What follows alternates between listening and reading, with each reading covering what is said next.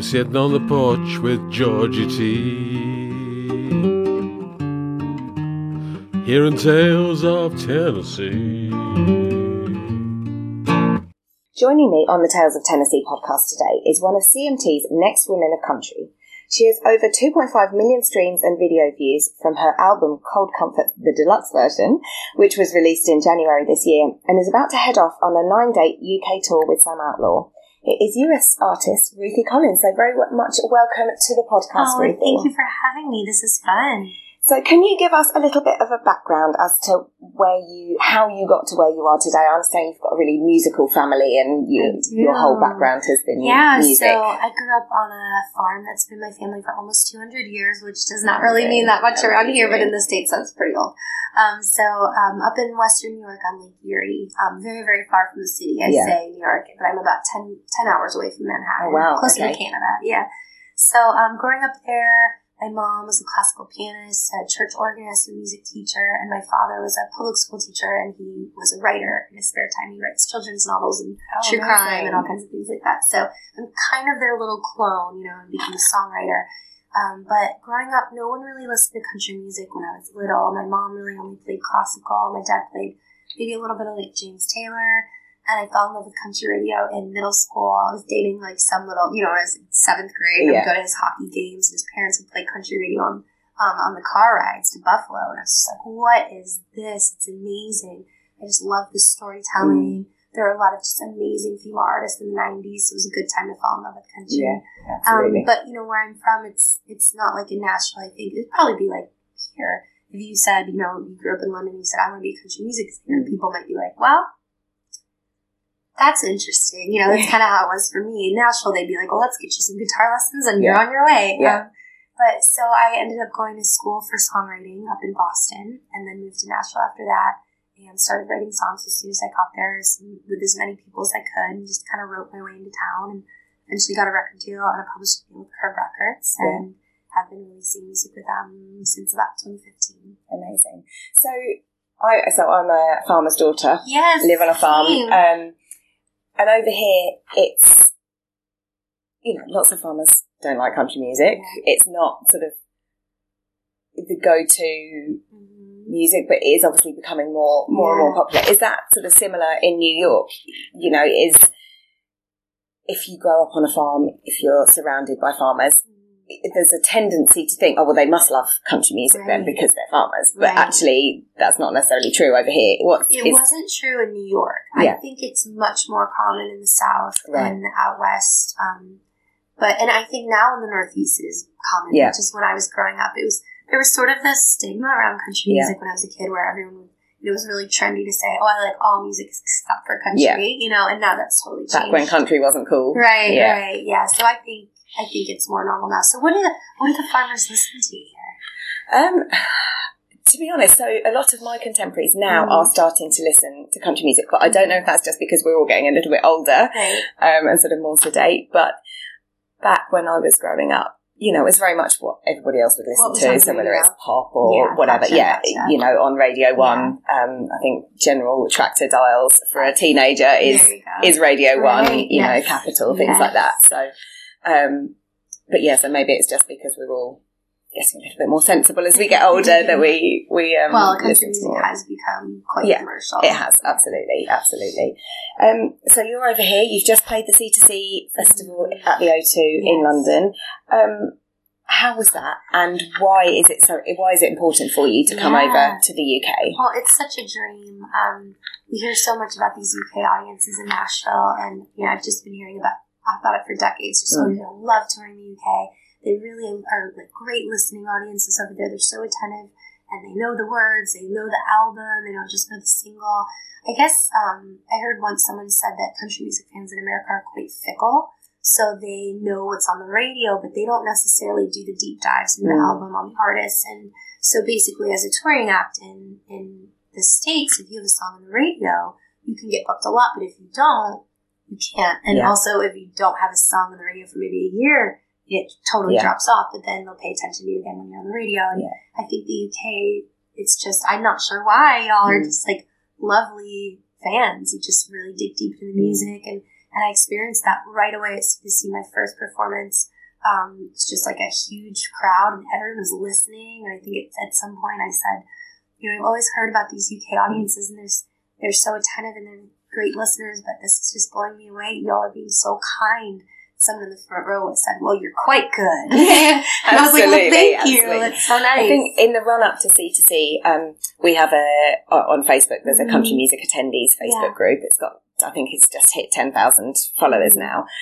And the run-up to C2C pretty much goes on the entire year after the previous one. So this year in particular, we've had sort of 3 years since the last one, and people do get so into it. And when the timings are released, people are creating spreadsheets of everybody they want to see, when they need to be, where they need to be. So and I think it's, for us, it's so amazing to be able to come and see acts like yourself in what's quite an intimate venue, especially in those stages outside of the main arena, and actually say hello to you afterwards and meet you and what have you, because that's not in other genres. I don't think it's that accessible at all. That's so it's really lovely. lovely. The thing about country music is you can really get to know the artists. They're very accessible. I think CMA Fest is kind of the one that sort of started that. We used to call it Fanfare. And there's no other genre you'd be able to go meet, literally stand in line and talk to all the biggest superstars in that genre. I don't know, even pop music, they don't do meet and greets. We all do meet and greets after our shows. It's good. Like I said, I'm a people person, so I love it. I love meeting people. No, and it just makes it very personal to everybody who's watching, and I assume who's performing as well, to have that personal connection. And we're very lucky and we're very appreciative to everybody who comes over from the US, especially. Blessed to be here. So you touched on growing up in the 90s, some really great artists. What were your influences, or who were your influences when you were growing up and when you discovered country music? So like I said, I didn't really find country music until middle school, and I was really left to my own devices. So as you were saying, it's just pop radio was my only source of music inspiration before that. So I think I was a huge Mariah Carey fan back in the day. I had that music box CD. It was so good. I've overplayed that way too much. Too. And then I think the first record I ever got, because I had that on cassette tape, the first CD I ever got was Smashing Pumpkins in 6th grade. It was a great one. And then Green Day. So totally just all over the map. But just what was on pop radio. And then I found country music and just I remember that Double Live Garth Brooks record. It's just, I wore that thing out. And Jody Messina and Trisha Yearwood and Leanne Rimes, Martina McBride. It was such a great era, wasn't it? Yeah, those Shania Twain records were incredible. So just all those big powerhouse women. Reba, one of my biggest career accomplishments is I got to go open for Reba for a few shows, amazing. and she was just absolutely amazing. The kindest. She would come out for my sound checks every day and give me a big hug, and she'd fly away on her private jet at the end of the night, and I was just wow. I didn't think I could love her more than I did. No, she's so kind, so kind. So it was a really great time for country music, but still, I don't think that I thought that was something that I could do. Once again, just being from this tiny little town in New York, everyone around me was very logical. And so when I said, I want to sing country music, they'd say, so you want to be a school teacher? And I was like, did I say that? I said I want to be a country singer. And they're like, so you want to be a music school teacher? And I'm like, no. But that was the only thing they could wrap their head around, how you could do music for a career. Clearly, you could be a teacher. I didn't want to do that. So I went to school and found out you could major with songwriting at the school I went to. I really only went to this college, Berkeley, because they had a commercial music program. And I thought, I'll be around contemporary music. And I still had no idea that it was something that I would be able to do. So I went to college and I took a job at a church in San Antonio very briefly as a vocal contemporary director. And that just wasn't creative enough for me. So I moved to Nashville and just was writing songs as much as I could. But it really wasn't until I found myself competing on a reality show on CMT. It's called Can You Duet. It was a little show. And my duo partner and I came in 6th. And that was the moment where I was competing on national television for a record deal that I really thought, for the very first time in my whole life, maybe this is something that I could be good enough to do. But until that point, I wouldn't even have dared dream that. I think that makes me very different. And I'm not sure if it's a good way or a bad way, but most of my girlfriends who are in country music, they grew up dreaming of singing in arenas and playing the Opry. And it wasn't that I didn't want to do those things. I couldn't. That was way too big of a dream for someone like me from my town. It just wasn't feasible, even in my head. So I guess I had to move to Nashville, kind of meet these, I think we call them expanders, people that can actually make your brain aware of the fact that people get to do that for a living, and that you could maybe do it too if you worked hard enough. I love that, and it is so inspirational, and that's one of the reasons that I'm doing this podcast, is to kind of get the backstory, not just of artists, but from people within the industry as well. Because it does seem so inaccessible if you're not involved in music. Oh, sure. Where do you even start? Where do you start? Exactly. And, I fell into it by accident. My background was horse racing, and I started working at a race course, which had only just opened. There weren't very many of us, and we were putting on concerts and stuff. So basically everybody had to get stuck in and do everything. And all of a sudden, I found that this is what I'm supposed to be doing. And, it took me till age 34 to realise that that's what I'm supposed to be doing. And because it was so inaccessible, it just never even occurred to me that it was something that I could do. So hearing that also from somebody like yourself, that it is so inspirational for people to open their eyes and go, actually, whatever you think, you can do this. You really can do this. I know so many people now that are like me in that story where, because I wasn't the best singer in college, not even close. I was by far the underdog, and all of my college friends definitely are, maybe they wouldn't admit it to me, but they're surprised that I'm hanging in there and that I'm the one who's, has the record deal and is releasing songs to country radio and is really stuck in it. But they've seen me grow, and I really am a testament to the fact that you can do anything. And people just think music is so, you have the talent or you don't. And it's really not. It's like anything else. Yes, you're born with some natural talent that gives you an up. Yes, definitely.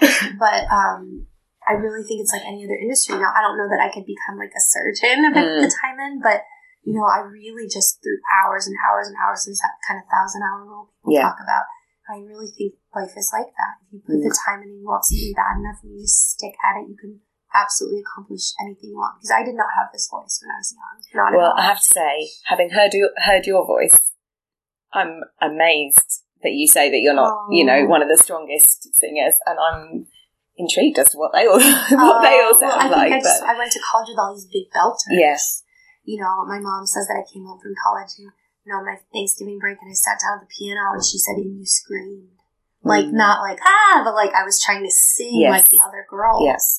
And she was like, it was just like you were screaming on pitch. You were trying, and that's not how I sing now. And I've realized that it's okay to sound different. It's actually good to sound different. Absolutely. But back in the day, I didn't know who I was, and I wasn't a strong vocalist, and it took years of deciding what I wanted to sound like and kind of developing my natural voice to get to where I am today. But it was not.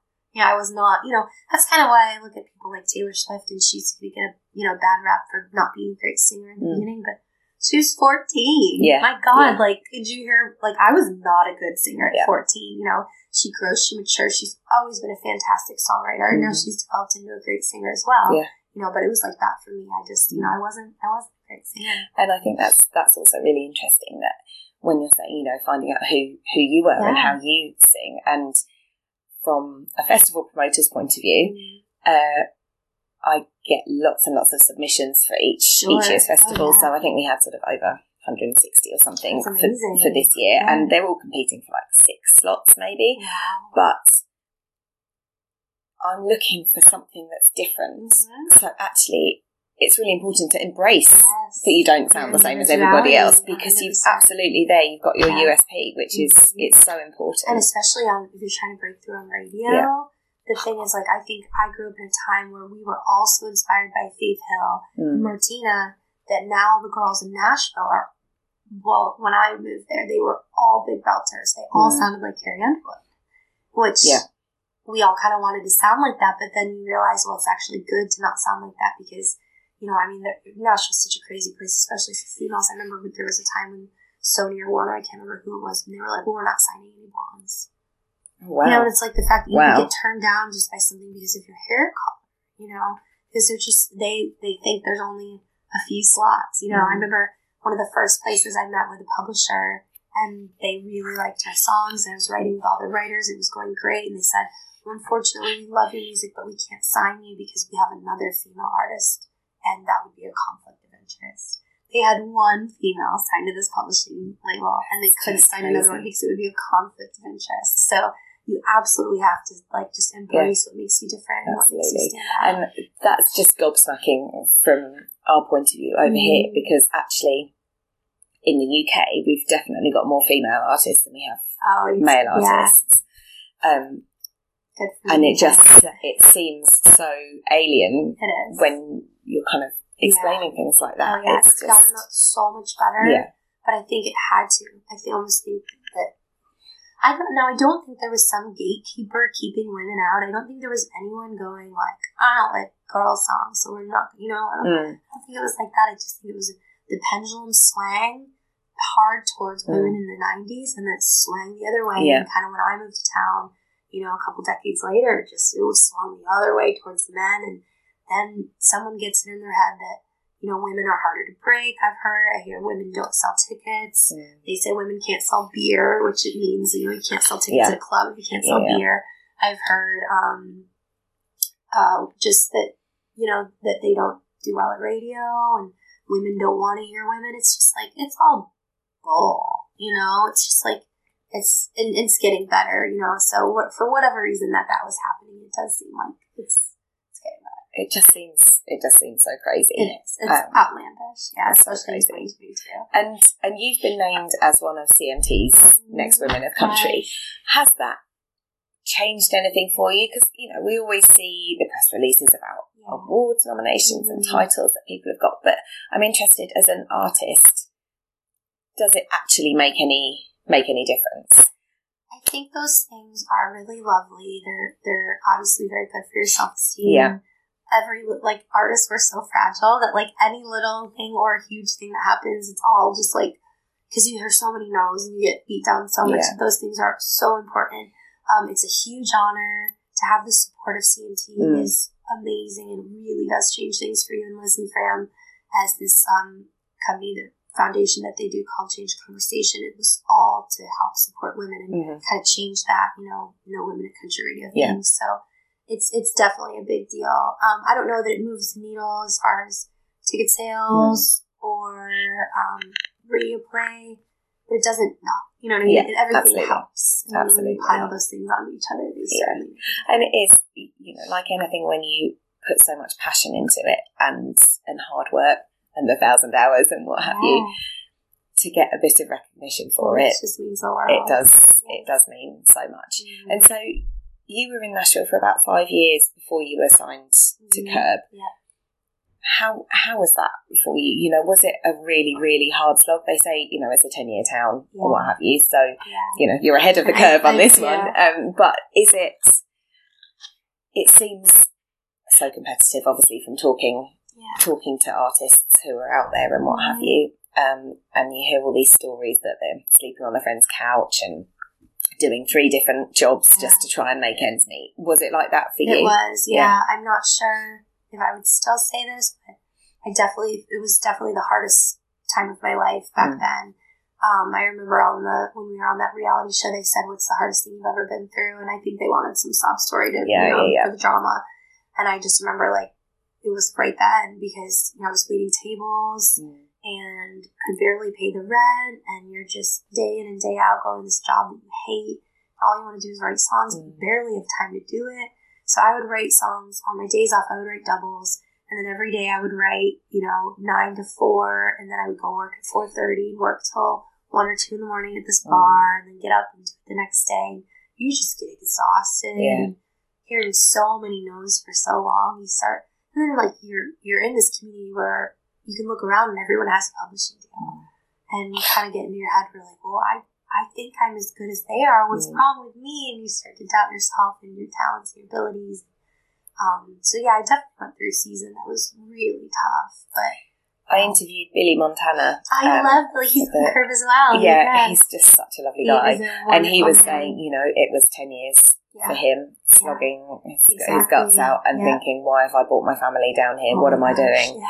And, obviously then he hit a rich vein of form and everything's changed for him. So when you got your publishing deal, did that sort of change things overnight, or I don't really know how it works in terms of, your publishing deal. Are you signed to them to write and you get paid if you write a song that they want to use? Put you or on what they call a draw. So it's a very small, under the poverty level, depending on, what sometimes you could get a big advance. I think I've heard of big artists getting like up to $200,000 a year. That's very unheard of. Yes. I mean, we're talking more in the $12,000 to $18,000 range. So, but it's something. Yes. You can eat a little bit and maybe pay your rent if you have a lot of roommates. Nashville rent is getting crazy out of control. So, I mean, it's like, I don't know that it's as bad as London, but comparable, So it's not really a living wage, but you can kind of get by. Yeah. But all that money is owed back to them. So if you make, let's say, $15,000 a year and you're signed there for 10 years, however much that is, I'm terrible at math, you owe that to them once you start making money. Now, when you use your deal, you don't have to pay it back, but they're going to take the first, let's say you're in the whole $150,000, they're going to take the first $150,000 you make. And depending on your deal, they can recoup only half the time, so you do get a little bit. But so it's kind of like a credit card that you only have to pay back if you're successful with 0% interest rate, which is nice. Yes. And that's how a record deal is as well.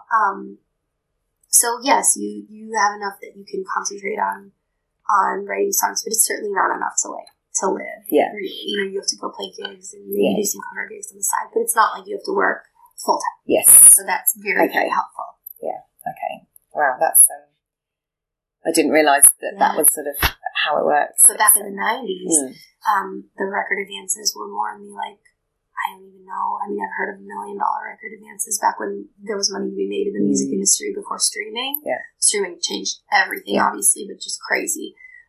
So now an artist might get like $10,000 for an advance, and that's to live on while you're making a record. But a lot of times business managers take that money and put it towards something else and you don't even see it. And you're like, well, this is supposed to be what I'm supposed to live on while I'm making a record. And that might be for 4 years. You know what I mean? Because you don't make a record every year. So maybe they're giving you $10,000, but you're meant to live on that for 3 or 4 years. It's just crazy. So you have to find some ways to make it. It's definitely a passion project, isn't it? Yeah, I always say I waited tables to support my songwriter habit. Yeah, exactly. Absolutely. And so you're over here, you're about to head off on a 9-date tour with Sam Outlaw. What are you most looking forward to? I'm definitely looking forward to these UK audiences every night. Yeah. As we said, just I'm excited to see the venues. I'm excited just to be in this place with so much history. I've just been walking around, looking around and having a lovely time not even doing anything.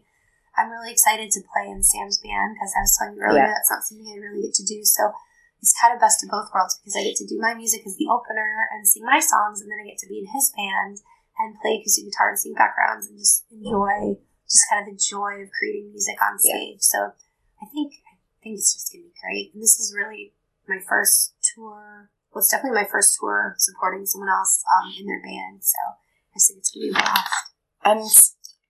And when you came over here, October 2020, all getting set to play, I think, was it Country in the Afternoon? Yes. And then we went into lockdown and you were stuck with it. But you did actually do, you did a streaming gig, didn't you? Yeah, I watched that. We did Country in the Afternoon. We did that as a live stream, and I actually did like 4 other live streams while I was here just for my own fans. And how have you found the whole streaming, online gig thing? Have you used Twitch or Patreon or any of those sort of platforms? Has that helped you? Because I know obviously there have been lots of hideous things about the pandemic, but one of the great things that I've witnessed UK artists saying and being able to do is to get in touch with people across the world that they would never normally have been able to engage with. Have you seen that that's actually sort of had a positive impact on you? I feel like I got to know my community in a way that I wouldn't have. So, I might meet someone in a meet and greet after a show, and maybe they get 3 minutes with me, or I get 3 minutes with them before my tour manager whisks the next person into the row. So you don't really get to know someone, but I had the same people. I did a live stream every week for the entirety of 2021 and a lot into 2020, or 2020, a lot into 2021 as well.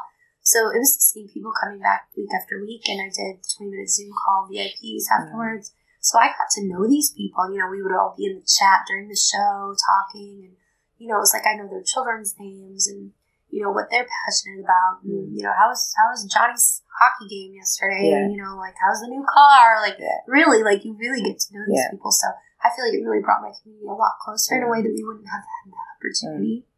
And also, just like even more gratitude towards these people because they really kept me alive during COVID. I mean, I couldn't play shows. I lost my income. And all I could do was live streams. And, you know, these people kept me off unemployment. So, but I think, on the other hand, you have helped them as well. And music is so powerful, and it does help so many people. And it helps me, you know.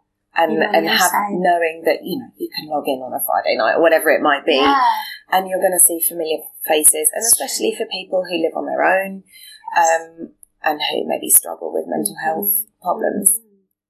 I think it's been amazing, and I think it's something we really actually have to acknowledge and take forward, because as we've all seen, you don't know what the world's going to throw at you, but it really has helped so many people get through the last couple of years. So I think for all artists who've done that, yes, like you're saying, everybody has helped you, but you have helped so many different people as well. I think it's so powerful for that. However, I can completely understand that you're keen to get back to live performances and full band things. Yeah, it's so great. Absolutely. And when you, going back to Nashville, so with the podcast, we do a little chat about the background, but also about Nashville, and we have some tips and recommendations and stuff for all of our listeners. So when you moved there, was it as you'd expected? What were your sort of first impressions? What was the image that you had in your head before you went, and how did it live up to them? Gosh, it's so interesting. It's been so long. I'll see if I can remember. I think I just tend to do things in my life where I don't know how it's going to work out, but I don't know what else to do, so I just do it. So Wing it, that's what we like. Yeah, exactly. So I just kind of moved there on a whim. I knew two people, Natalie Stovall and her husband. They weren't married at the time, but I knew them from college. I knew at least there were a couple people I knew that I could meet up with. I think it was very overwhelming, and I just kind of set my sights low on what do I need to do to survive. I'm going to go get a job waiting tables. And at that job, I met other musicians. Yeah. And that was like, okay, great. Yeah. Here we go. You know, and it was through that, oh, well, you play a Martin, I play a Martin, let's be best friends, you know, and then we're writing music together. And the next thing you know, I'm in a duo with this girl from the Cheesecake Factory, you know, and then we're on this reality show, and it just spiraled, you know. So you just need to be in it. You need to be around the creative people. You just need to immerse yourself in that group of people, and you'll find your way. And so Natalie Stovall is obviously part of Runaway June now, and she was your co-writer on Hypocrite. Yeah.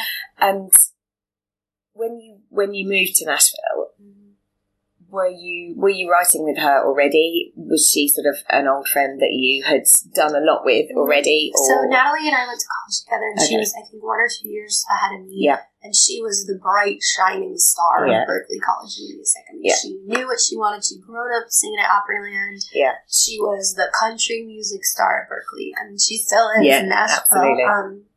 She's an amazing performer. So I think I had a couple classes with her, and I was just like, whoa, like I could never do that. You know, it was just, she was so intimidating, but she had this band, and she would take this band home. She's from Nashville, so she would take them all during the summers home to Nashville, and they would play gigs in Nashville. So it was really cool.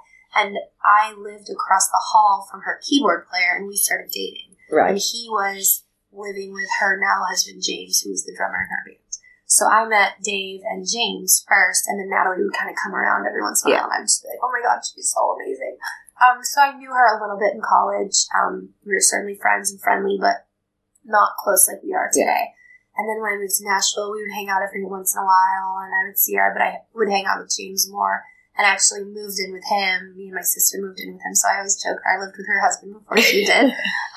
But yeah, so then I think somewhere along the way, we started writing together and just hit it off. And yeah, maybe like 4 or 5 years into knowing each other, we just became best friends. And now I just don't know what I would do without her. And it's been so nice through this whole career, I think, for both of us to have someone who really, because no one really understands exactly what it is to be a female artist in Nashville unless you are one. So it's so nice to have friends who are doing the exact same thing as you because they really understand what you're going through and the ins and outs of it. So, and do you think it is still as important to be in Nashville if you want to be a country artist, or if you were kind of making those choices now as opposed to back then, would you still decide to move to Nashville, or would you think actually you'd be able to give it a go if you stayed at home in New York, for example? Or I don't think so. I think I would definitely still move to Nashville. I do think there's a point in your career where you don't have to live there anymore. I kind of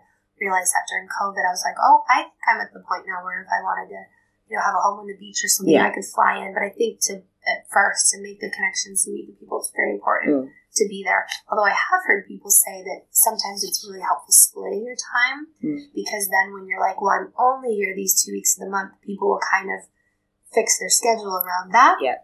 Whereas if you're there all the time, they're like, oh, I'll catch up with you when I catch up with you. So I would say you at least have to be there half the time in the beginning. But then, then you can be anywhere. And when you're writing songs, like where do you get your inspiration from? That must have been, I'm guessing, quite difficult over COVID, when you're not able to go out and do things. And I know lots of artists get their inspiration from being on the road. I realized, I was used to going out and having these big romantic adventures and just like traveling and living this kind of extraordinary, crazy life and writing about all those experiences. And when there wasn't anything going on, I dried up pretty quick. Yeah. I was in a long distance relationship at the time, and he was actually over here. And so we were banned from each other's countries. So I got a few good songs about that. But other than that, I was just like, nothing's happening. There's nothing to write about. And it was really hard, Did you find you were sort of having to dig deep into old memories that you'd sort of never touched before? Or did you use the time to go back over old songs that you'd written but hadn't done anything with? Was there any of that going on? I didn't really force myself to do anything. I wrote when I was inspired. The majority of the time I took, we were kind of talking about this earlier, I dug into the live streaming. Yeah. And it was clear very quickly. I think the first time I went live, there were maybe like 10 other people going live at the same time. And then the next week I went live and there were like 50. I was like, okay. So everyone and their mom is on Instagram Live and Facebook Live for free. I need to do a show that I can sell tickets at because I need to live and eat. And I'm clearly going to have an exemplary product, that's different and a higher quality product than that. So I learned the technology OBS, Open Broadcasting Software, I think is what that stands for. And in there, you can kind of create scenes. And so I would do a different show every week. I did theme shows. So like one week would be 90s country, and the next week might be Disney songs. And so I was learning like 10 to 12 songs per week, which took a long time. I was pre-recording a lot of it. I did an intro video and an intermission slides and like merch slides and all the things. So it was really like kind of having your own TV show. And it took a lot of time and it took a lot of learning curve with the technology. It was like, oh my gosh, sometimes I would get off a live stream and just burst into tears because something crazy went wrong and it's so out of your control. It is so out of your control. You're doing it. And so I think at the time it also felt like a metaphor for the world. Everything was so out of control and I just was like, if I could just do this Facebook Live with the proper audio and the proper video camera coming in and like all the things and then everything's going to be okay, and it wasn't. So it took me a while, but once I got used to it, once I got the hang of it, it was easy. And it was really cool then because I got to kind of show other artists how to do it too so that they could have income streams because someone was kind enough to teach me. Yeah. So that's an awesome thing. I don't ever think I'll stop doing live streams because they're great. They're a great way. Not everyone can be in Detroit, Michigan for a show. Absolutely. But they're very labor intensive. I think I could make it a little easier on myself if I was just hopping on there and singing my songs for an hour and not. But I guess I always like the project. Again, this is going back to having your USP, isn't it? And I don't know when you were at college if you did a lot of music business I did not, But, that is the reality, isn't it? You have to be a businesswoman as well as an artist. It's so interesting you say that. That's so much of it. And now so much of that is social media. And I feel like the demands are growing even more by the day on artists. And so many artists that I know are just like so angry about it, and we're all really stressed. We're all over it. But I guess during COVID, I kind of fell off social media because in my mind, I was like, there's things that are really terrible happening in the world, and people are dying, and they're losing family members, and people are separated. And who am I to post a picture of me drinking a martini on a rooftop with my best friend and talking about some song I wrote about a boy? Like, nobody cares. There's important things happening. And my mind kind of was expanded so much that it was hard for me to feel like that was worthy of sharing. So when I got back on social media with Hypocrite, I would dabble, but it wasn't like, I didn't feel the drive, it was hard. So when Hypocrite was coming out, I was like, Ruth, you gotta get back on here. This is your job. You have to promote this. This is the job. So I hired a 19-year-old girl to kind of help me back figure out what was going on and how to do it. And it is a lot of work. I mean, it takes me probably 1 to 2 full work days a week to get all the content I need for a week. Yeah. But the way I look at it is, if someone told me you could have a record deal and you will have a record label that will help you record music and help you sort through songs and produce them and release them on country radio and pay for marketing and trips to the UK and help your dreams come true. All you have to do is post 1 reel to Instagram a day, 3 TikToks, 20 Instagram stories, and like a couple carousels a week. Anyone would do it. Yeah. You know what I mean? Yeah. If you frame it in that context, we'd all do it. Yeah. But it's just like, I think it's the constant pressure of like, and now this, and now this, adding on, and now this. It's just like overwhelming. And especially if there's not a lot going on anyway, and you're kind of scrabbling for ideas for content. That's why I'm so thrilled by, even though it's more work hours, kind of what's going on Instagram and TikTok right now. It's really stupid, but I don't create the trends, So this whole trending audio thing where we're all like lip syncing to whatever quote is new and that pops you through in the algorithm. I mean, it's kind of stupid, but you can relate it back to your niche. And so all I do is talk about country music and songwriting on my Instagram and my TikTok. But what's really nice now is I don't have to every single day go, hey, have you listened to Hypocrite? Hey, have you listened to Hypocrite? Have you listened to Hypocrite? I can like use some funny voice that's already out there, mime it, and then go like how I feel when my record label asks me this. So in that way, I'm actually very inspired because I don't have to be the one coming up with great, oh my God, and that is like, because when you're creating content and thinking of ideas all day long, I'll tell you what, by the end of the day, you don't have any room in your brain to write a song, and that's what we're here to do. So I actually think it's a really interesting time, and it is overwhelming, but it's just, like you said, it's part of the job. It's part of being a business person. And I think that does, that does make the difference. Definitely. From a mediocre artist and a successful artist, because you do, unfortunately, have to do these. You think about that all the time, though. You think about like the great artists in the 60s and the 70s, and maybe they didn't have the personalities that you have to be a quote-unquote influencer or whatever, and we may have missed out on generations of music that are the reasons that we're all here today. If you had to do that back then, thank God you didn't, Yeah, absolutely. And so I'm very conscious of the time here, so we'll try and wrap it up a little bit I'm a talker, so no, me too. I could sit here all evening. Going back to Nashville, and sort of recommendations for people who haven't been there or who've been waiting the last 2 years, building up what they're going to do in Nashville. Do you have any kind of top recommendations for things that people very much do? Okay, so obviously you're going to have to go to Broadway. That's the thing everyone's going to tell you to do. My top picks on Broadway, everyone says go to Tootsie's. Tootsie's is fun, so go have a drink there and say what you want. But basically, every bar on that strip is just going to be another cover bar. They're all going to be singing whatever Jason Aldean song is on the radio, so it's cool to go see, but you can go into any of them. There can be like that Legends is another good one. So my top pick for Broadway is Roberts. Okay. It is the only bar on Broadway that locals go to. It is incredible, and that's a very original bar because it looks just like all the other honky tonks. It's really small and kind of narrow, but they have the most incredible Western country music there, and it's going to be classic, old-fashioned, like almost Texas swing country. Amazing music. And it's going to be like there'll be people dancing, and it's the real traditional honky tonk. Amazing. So you have to go to Roberts. The other one on Broadway is Acme is a really good place to go see music. I live in East Nashville. I am an East Nashville snob. I think all the good bars and restaurants are in East Nashville. So I'm going to say go to East for your like foodie endeavors. And my absolute favorite thing, I always tell everyone, my favorite night in Nashville is by far a Tuesday night. It has to be Tuesday.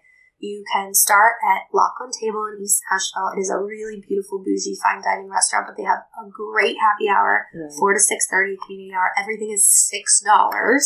Amazing. So you can drink We like this. fantastic cocktails and eat delicious fancy food for like $25. Yeah.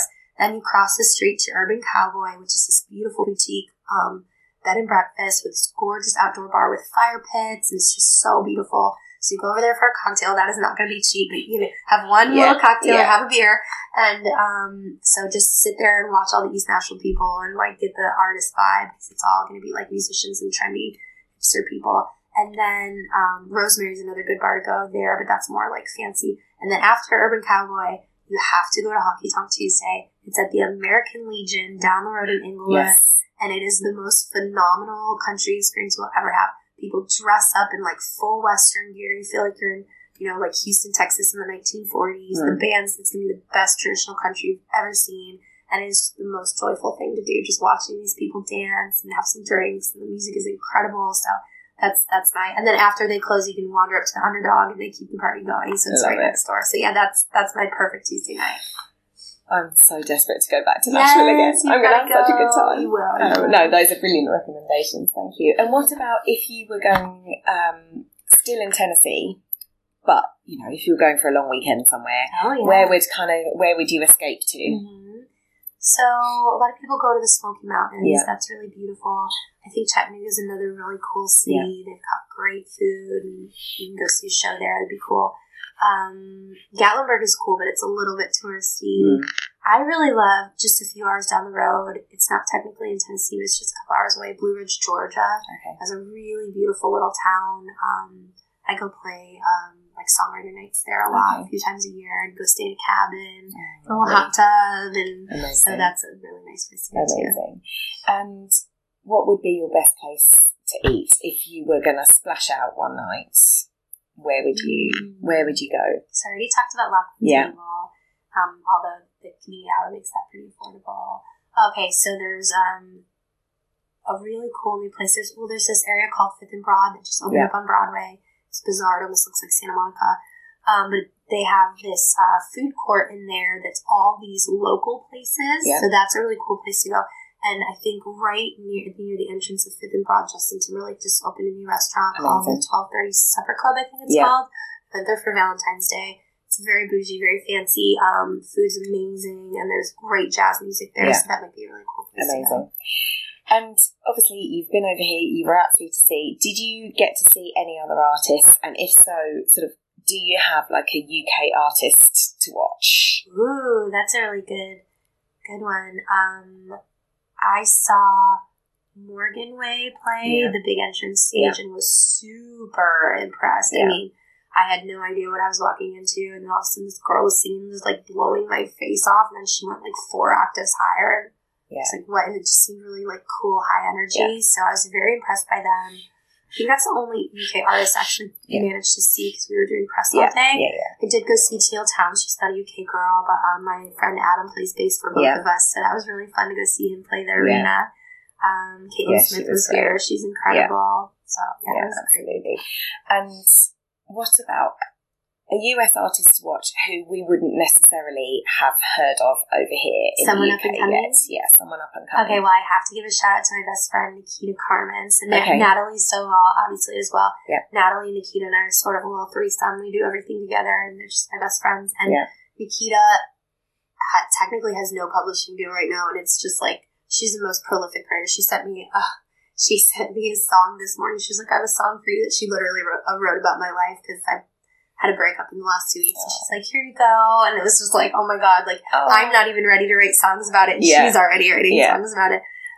So she's just the best songwriter I know in town. She had a song out with Walker Hayes, and he's producing her record that she's working on right now. But really pop country, just amazing singer-songwriter. So I would say Nikita Carmen for sure, because she just blows me away. I'm so lucky to write with her. Definitely check her out. And probably final question, what would be your go-to road trip song? Oh gosh, let's look at, I have a road trip playlist, so let's see what my favorite would be, it's probably going to be Gregory Alan Isakov or Patty Griffin, but I think Gregory's more traveling music. So let's see, maybe, oops, I'm just going to play Amelia Harris for you. As Boulder, someone just said, what do you think the saddest song in country music is? And that's what I sent them. Boulder to Birmingham. What was the... Emmylou. Oh, yeah. Just because she cut it right after Graham died. Okay, so let's see.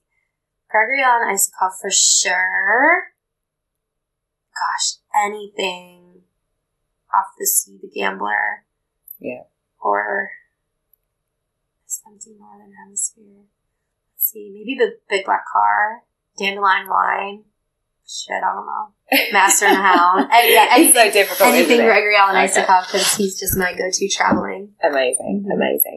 And so can you just reel off your social media handles, Absolutely, website, etc. for people who want to so find out more? My website is ruthiecollinsmusic.com, so you can go there for merch and tour dates. And then my socials, I'm on TikTok and Instagram primarily. I think someone tweets for me, but I'll tell you right now, it's not me. So Instagram, I'm super active on. I respond to all DMs that come in because I just love chatting with people. And TikTok also is at Ruthie Collins Music. So at Ruthie Collins Music on all of them. Amazing. Well, thank you so much. Thank It's you been for an absolute having me. pleasure. It was so fun. And really looking forward to hearing more of your music. Thank you. And good luck with your tour. Thank you so much. Fun times.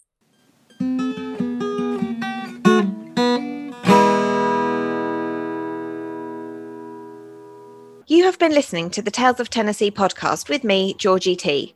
You can keep up to date with the podcast by following us at talesoftennessee.podbean.com or by following all of our social media channels for the Tennessee Fields Festival.